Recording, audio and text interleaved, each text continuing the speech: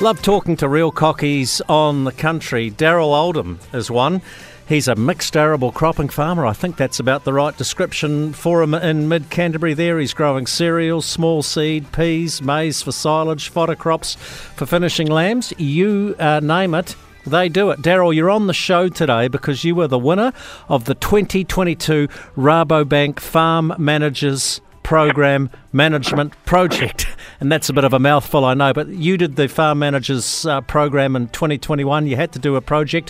What was yours all about? I did my project on converting part of our property to sheep milking, either all of it or part of it. Well, that's rather topical on the country this week because we had Thomas McDonald from the Spring Sheep Milk Company on, and of course they're based out of the Waikato. They're heading down to Taranaki to expand their operation. Are there any sheep milking operations currently in mid-Canterbury? Yes, there's a few. There's a small processing factory at Kirwee where they've got about 6 suppliers. The limitation down here at the moment is there hasn't been enough processing space to take any more milk. But it's looking to change in the future. Coming on board next year, there should be a new processing factory in Ashburton. Darryl, your farm, or your family farm, because I think you're farming in partnership with your parents, is sort of halfway between Ashburton and Mayfield. That'd be beautiful farmland. You could do anything you wanted there. We've got some nice ground just off the river, but right by the river's a wee bit stonier. I don't think we get into kiwi fruit, but yeah, we tried different crops and things, but we just try and keep it pretty simple and soon try and guarantee our returns. So what was the result of your project? Is it economically viable to milk sheep in mid-Canterbury? Yeah, it is. Just at the moment, from some of the key performance indicators I brought up in my project, it was sort of not too different to what we're doing now financially.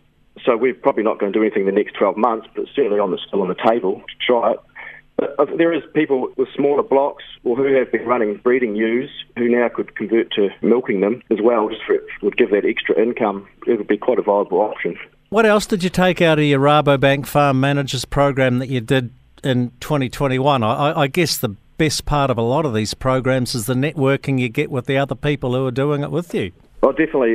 Definitely meeting other like-minded people from around the country and hearing about their businesses. It put a fresh perspective on your own business, sort of going forward, and gave you tools to critically analyse our current business. It was very intense, but it's very well structured, and gave us gave you a look into staff management, communication, and sort of your own personal traits as well, and how you come across to other people. Darryl Oldham, yeah. So if you want to have a crack at the Rabobank Farm Managers Program, I'm not sure when applications open or close, but they happen every year. So just go to the website rabobank.co.nz.